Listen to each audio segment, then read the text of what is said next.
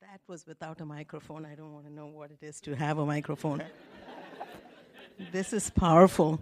The parable of the growing seed, chapter 4, verse 26.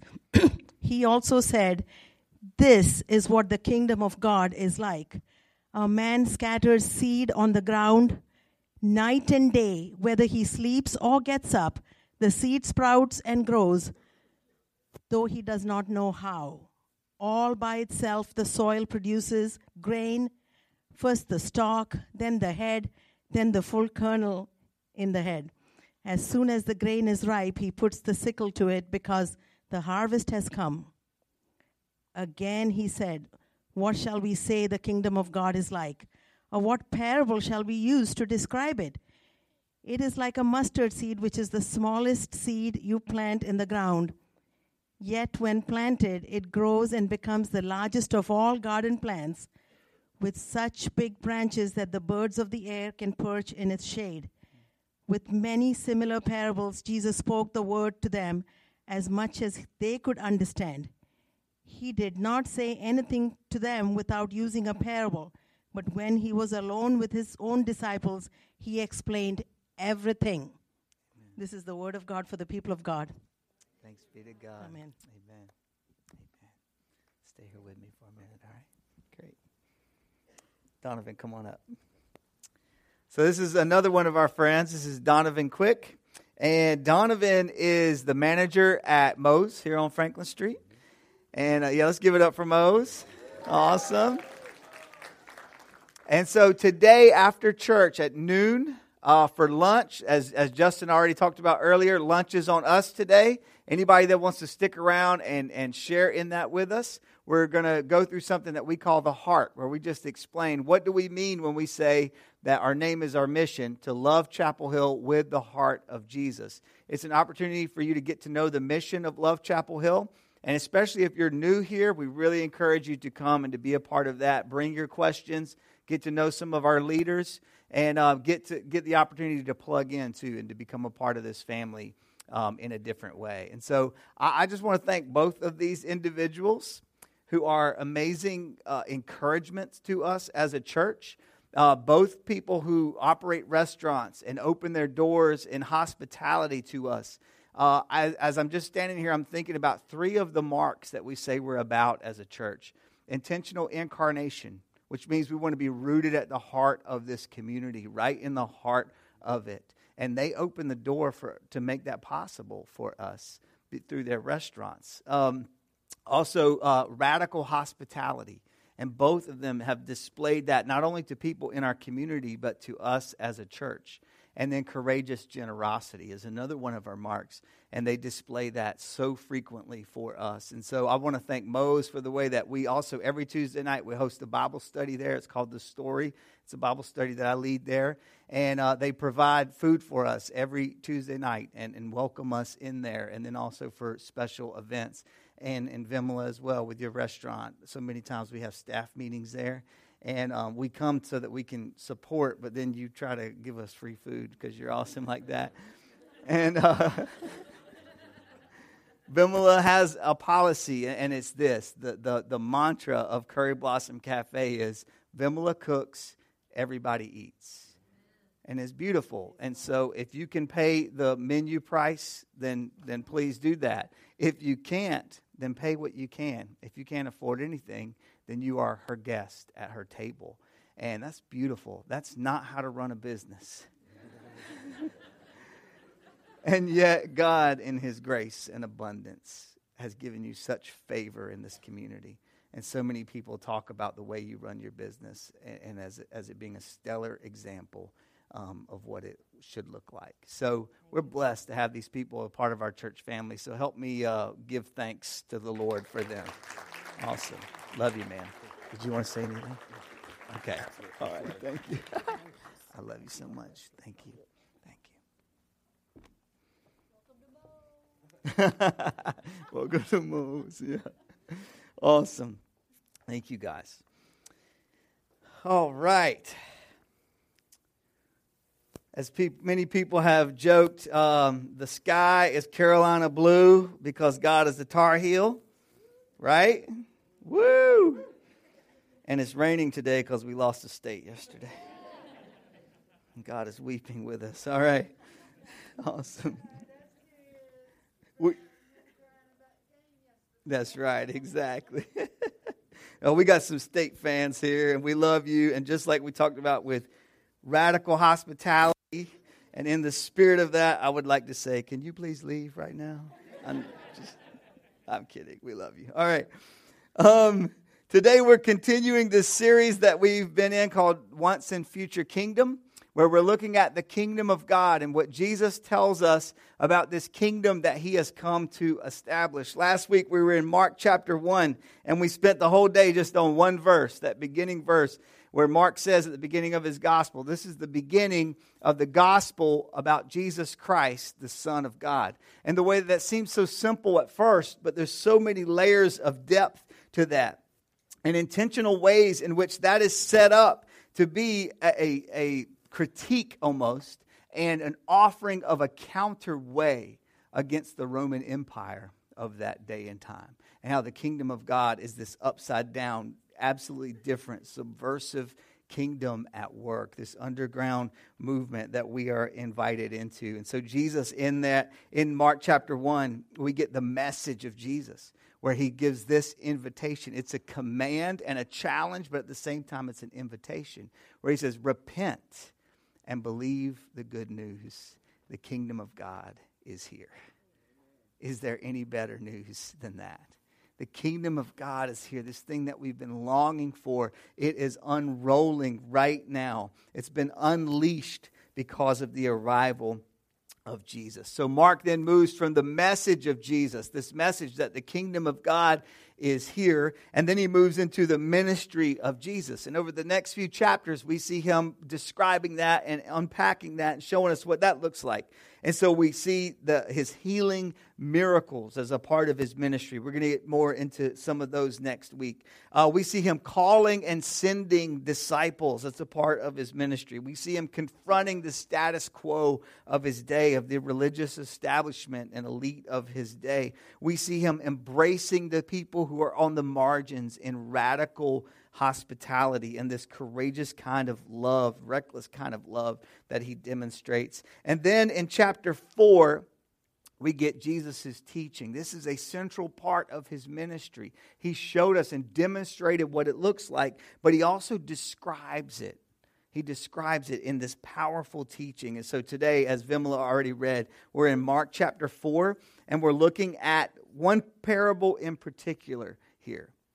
This is interesting. Mark chapter 4 has 4 parables listed in it. And that's interesting to us because according to people count it different ways, but most people settle on there being 8 parables described in the Gospel of Mark. And so half of them show up in just this one chapter. So we realize Mark is making an intentional move here. He's pulling these together and he's saying this is at the heart of what Jesus is teaching. Lean into this. And as we look at across the Gospels, we see that a third of the teachings of Jesus come in the form of this parable. Come in the form of parable, which is just a short and creative kind of story to invite you into the story, to help you see what the kingdom of God is like. These stories that engage the imagination. Most often, Jesus grabs symbolism from everyday life around us, and he uses that to show us what the kingdom of God is like. And repeatedly, he tells these stories that are full of hidden revelation. Hidden revelation. That sounds like an oxymoron, right? But Jesus is saying it's right here. I'm putting it right in front of you. If you have eyes to see and ears to hear, as he repeatedly says, then the mysteries of the kingdom of God will be open to you. Not only will you understand them and see them, but you'll be invited into it, and it will fill you. So that's what the parables are about. These short creative stories engaging the imagination and also hidden revelation that's happening in that, okay? So lock in to that. So a third of the ministry of Jesus, of the teachings of Jesus, come in this form. I've been thinking about that. Why does Jesus use stories so often? Why is this his go-to? Why so much of his teaching show up in this form? And I think it's this. I think perhaps he's using the power of story to remind us of our own story. I think he's reminding us that Christianity is not just primarily a system of belief or just theological framework. It's not just facts and figures for us to memorize. But instead, Christianity is the true story of God's rescue of the world.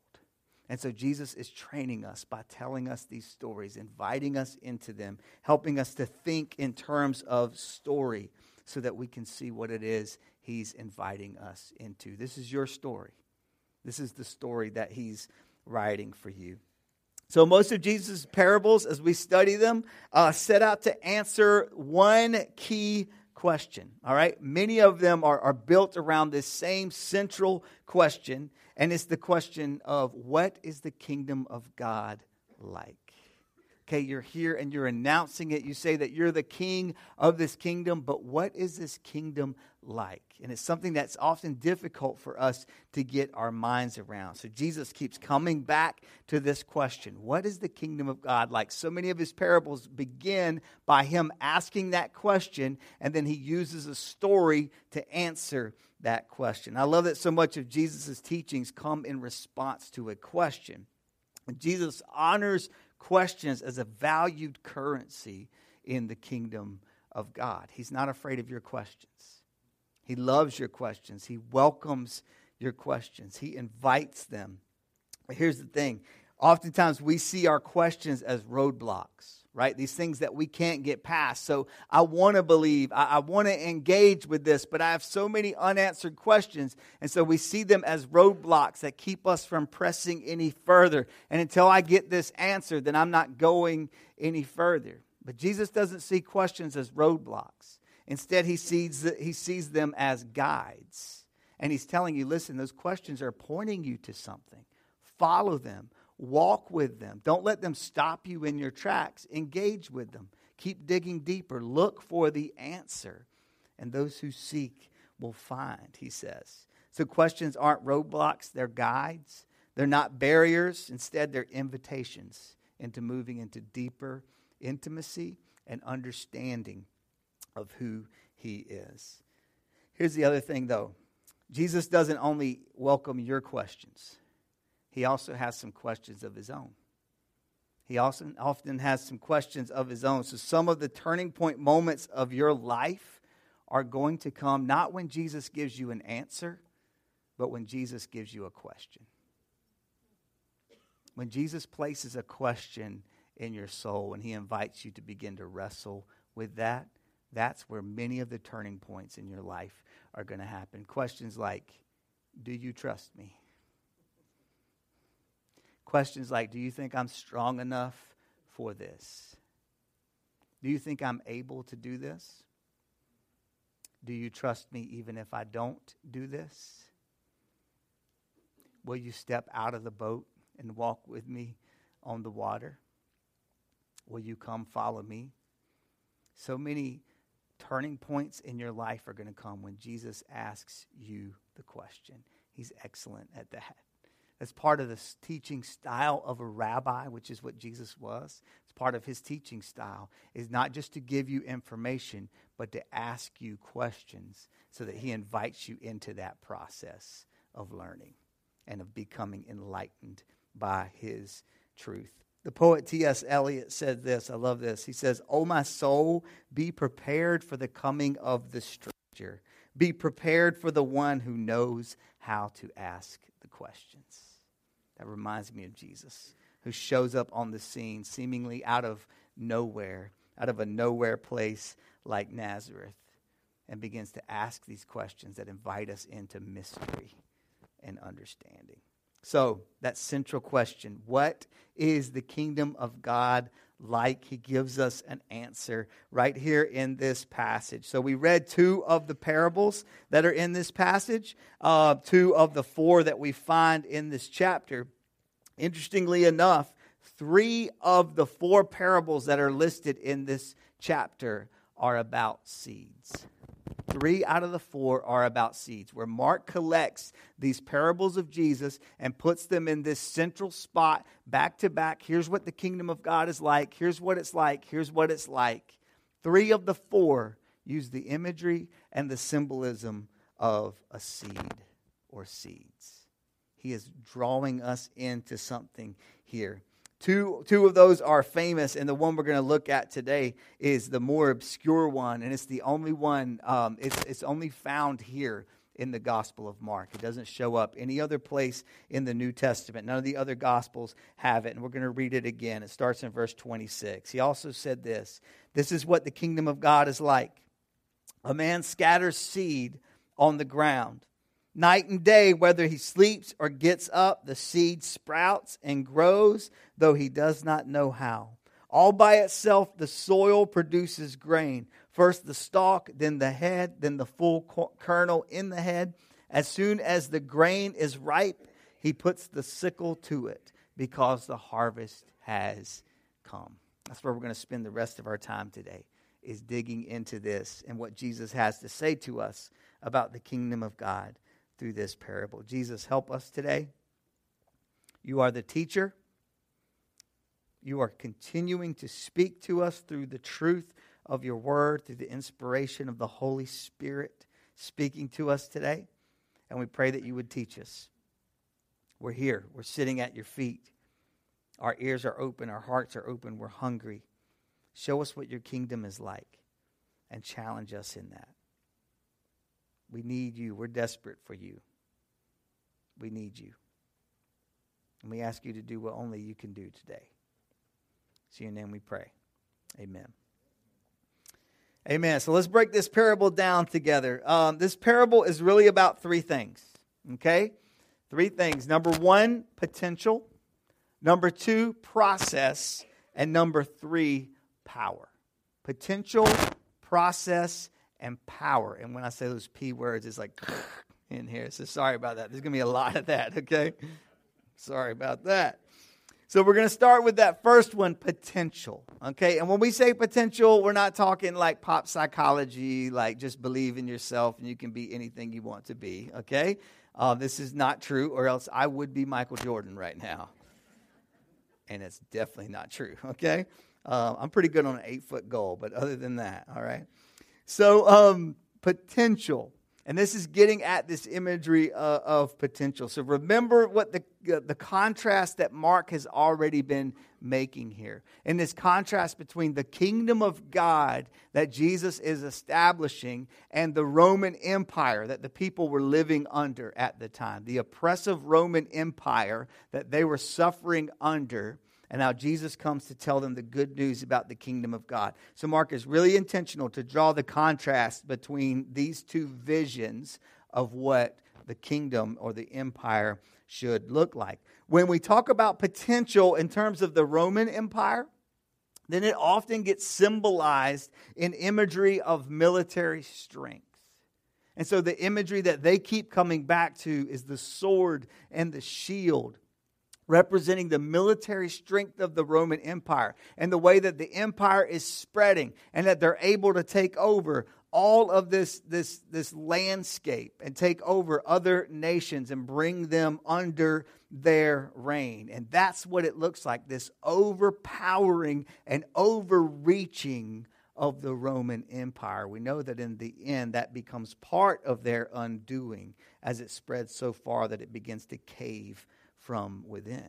This overpowering and this overreaching. On the opposite side, instead of an overpowering and overreaching, Jesus paints the picture of the kingdom as something that is underground, as something that is surprisingly simple, that begins to grow, but it starts out underground, and it's a surprising thing. So instead of like the sword and the shield, Jesus uses symbols like seeds and fields and plants and harvest. Do you see the difference between that vision and the symbolism there? So one is about controlling, and the other is about unleashing. One is about destroying, and the other is about creating and cultivating. And the kingdom of God paints a different kind of vision when he talks about the potential. So it's Beautiful that Jesus uses 3 times in this same chapter imagery of the seed. The seed is so full of potential. It's a beautiful image. So the potential of the seed is very deceptive. It's so small. It seems so insignificant that at first glance, there's no way that this can become anything. This cannot amount to anything. There's no way. And yet as we begin to dig into the science of it and understand the meaning of it, the seed contains the potential of the whole. There's the hidden revelation of the kingdom that Jesus is talking about versus this hyperbolic rhetoric of the empire. So Jesus leans into this hidden revelation. That's what the seed is. That's what the seed is. What is this? Anybody? Let's see how awake we are today. Apple. Awesome. Great. What kind of apple? All right. You're all wrong. I'm just kidding. I don't know. It's the kind that was in the bowl in the kitchen. All right. I'm taking this, Sarah. Thanks. All right. The apple. I love the imagery of the apple because it gets at the heart of this parable of the seed. It shows the potential of the seed, right? Everybody knows that you can find an apple in an orchard, right? What's inside of this apple? A seed, right? And what happens to those seeds? What do those seeds become? A tree, which does what? Exactly, which produce more seeds, more trees. Everybody knows, I love this imagery of the apple. Everybody knows that you can find an apple in an orchard. But if you have the eyes to see, you can also find an orchard in an apple. That's the potential of the seed. That's the power of it. It's this hidden revelation, and that is what the kingdom of God is like. Yeah, Michelle? That's a great question. Thank you. It actually doesn't specify what kind of fruit it was. Hey! Good point. Good point. That's beyond what I can know. So I'm just going to go with that. Thank you, Michelle. Awesome. But once again, the apple gives us this imagery of the potential of what is hidden within. Our culture is obsessed with what's on the surface. Our culture is obsessed with what's on the surface. But the kingdom of God is about what's happening underground. It's an underground movement that we are being invited into. And the reality is, as this parable begins to show us, the reality is this, that what begins underground will soon become groundbreaking. What begins underground will soon become groundbreaking. So the apple, a perfect image of the potential of the seed. Within are the seeds, and within the seeds is the potential of another tree, which has the potential of countless apples. Within that, orchards and orchards and orchards, a hidden revelation right before our eyes. This is what the kingdom of God is like. This is what the kingdom of God is like. Number 2, process. So it's first about potential. Second, it's about process. What's the first thing that happens in this parable? All right, God scatters seed. Exactly. So a farmer in that day would have gone out and scattering seed in his field. So what happens first is not the harvest. This does not begin with the harvest. Instead, it begins with the plowing, preparing the ground for it. And we see that again previously in the parable of the sower that we get at the beginning of this chapter. So it starts with the plowing, it continues with the planting, and then finally at the end of it, we get the harvest. This is something that we have to grasp. We cannot fast forward to the harvest, but that's what we want to do. We want to shortcut the process and get to the harvest. When I was first starting seminary, I'm sitting in the orientation to seminary. Some of you I've told this story to before, and there are a couple things I remember that. Number one, I remember the guy I'm sitting next to, and I'm all excited about what's getting ready to happen. And so we're in the middle of this orientation, and he leans over to me and he says, "Man, I'm out of here. It's time for Judge Judy." So he leaves to go watch Judge Judy on TV, all right? And I remember thinking, that guy is not going to make it. And then he graduated before me and is doing amazing. So maybe I should have been watching Judge Judy. The second thing I remember is a preacher who was giving an orientation message. And she ended up becoming one of my favorite professors at the seminary, Asbury Seminary. Her name's Dr. Sandy Richter. And she continues to impact me to this day. Her teaching continues to impact me. I remember one thing she would always say is this: tell the story and tell it well. Tell the story and tell it well. She would continually come back to that. She's a scholar. She's brilliant. And her heart just beats. You can sense the holy love of Jesus in her. One of the best preachers and best professors I've ever been exposed to. I remember in that orientation service, though, her getting up to preach. And I remember this one line. The only thing I can remember from it is this. She said over and over again, submit yourself to the process. Submit yourself to the process. And even in that moment, like I signed up for this, okay? I'm there for seminary. I've like stepped away from ministry to be a part of this and to submit myself to it. But even in that environment, there was something about it that was difficult for me to grasp. Surrender and submission is one of the hardest things we can possibly do. Surrender and submission is one of the hardest things we can possibly do. But this parable tells us that really, in the end, it's the only thing we can do.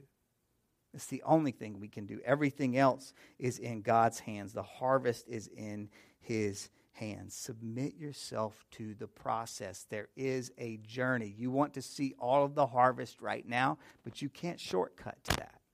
You can't shortcut to that. Let me ask you these questions. What is Jesus doing beneath the surface of your life? Right now, in this season that you're in right now, what is He doing beneath the surface of your life? Maybe as we continue talking, you just want to ask Him that question and tell Him you're open to hearing the answer. What is He doing beneath the surface of your life? Where are you right now in the growth process? Which season are you in? Maybe you're in a time of plowing or planting. Maybe you're preparing for the harvest. Where are you in the growth process? If you're planting, are you sowing the word into your life so that you can be prepared for the harvest that He wants to bring? Are you sowing the seeds of prayer in your life and giving Him time to do His work and what can only happen beneath the surface? Are you in a season of pruning, where He's actively cutting things away from your life, and it feels like He's cutting very deep into places that you're protective over? Ask Him to help you see that. Is that what He's doing? Is He taking things away from your life for the sake of growth that will come later? You're not feeling the growth now. You're feeling the cutting, and it hurts.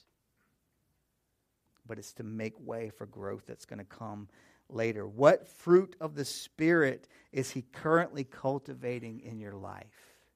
Or what fruit of the Spirit is He showing you this is a place where you need to surrender and you need to let me do my work in your life? Maybe you want to ask a friend or some spouse or somebody that you live with, a roommate. A roommate can really tell you the answer to that question. Well, I know which one he needs to start working on. Ask that question. What fruit of the Spirit is He currently cultivating in your life? Don't try to shortcut the process. Submit yourself to it and let Him do His work. The final is this. The third piece is power. So potential, process, and power. And really, when you get down to it, the point blank, crystal clear thrust of this parable and the story that Jesus is telling is this. The kingdom grows by the power of the king. The kingdom grows by the power of the king. It's what He's getting at so clearly in this. As it says, the farmer goes out and scatters the seed, but then the farmer lays down and gets up, and regardless of what the farmer does, it's the seed that's doing the work of growing. Yes, the farmer prepares the ground. The farmer cultivates and nurtures, but it's the seed that does the work of growing. This is about power. And it's a realization that the kingdom grows by the power of the king. He is not dependent on us to grow, but we are desperately dependent on him. We are desperately dependent on him. Here's the challenge that I sense for us as a church. We've been having these conversations for a while, but here's the challenge that I sense for us. That we need to move in a time of praying for a harvest that is not of our own making. We can get together and we can strategize about how we can maybe spark some kind of a harvest, but to be honest, we don't want to be a part of that. We need to be praying for a harvest that is not of our making.